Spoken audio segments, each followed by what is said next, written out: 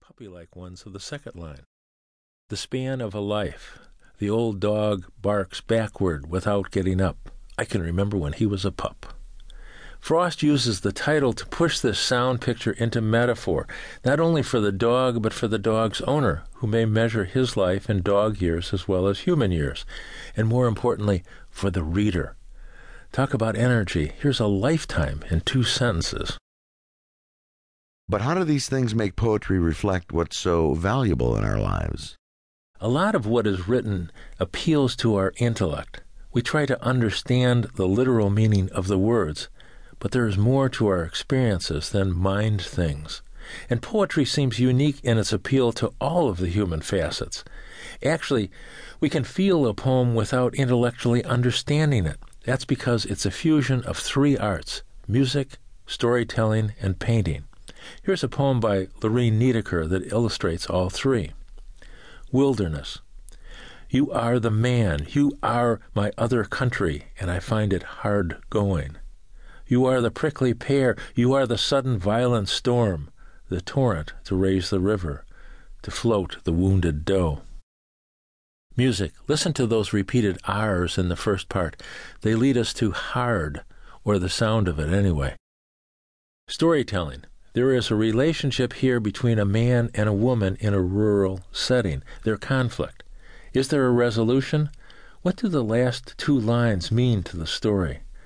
That he has wounded her, or that he is the torrent that keeps her afloat despite everything? Science and logic would try to draw an unequivocal conclusion. But if I were to ask a room full of people about that last line, I guarantee I would get many different interpretations, mostly based on the life experiences of the persons responding. That's bad science, but great poetry. Painting. The still life of a pear, the dramatic movement of a storm, the image of a river rising, the haunting terror of a wounded doe. We see these things in the theater of our imagination, and they may stay with us there after any message of the poem is long forgotten. So let me go back to my observations and ask, what is there in your life that your favorite poem elicits?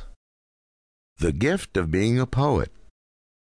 Here's another example, this time using one of my own poems, and I justify this in a very strange way.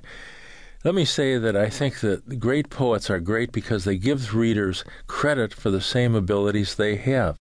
A big part of what those poets are doing is to give their audiences themselves the chance to be poets.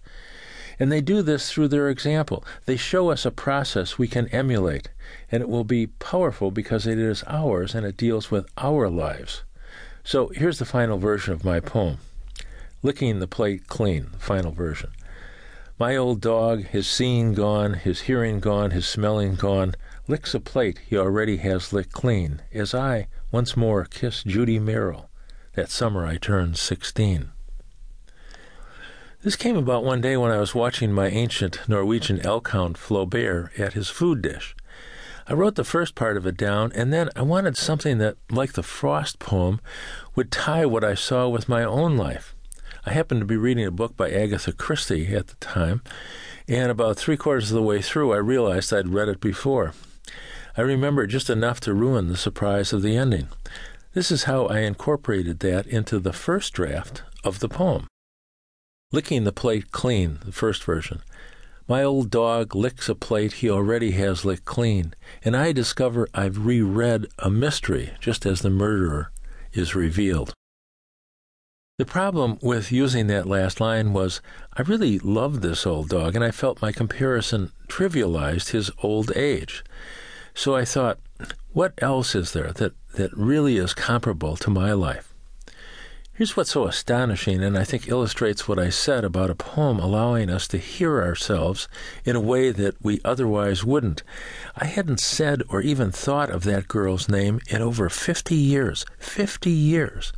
And I probably never would have thought of it if it weren't for this poem.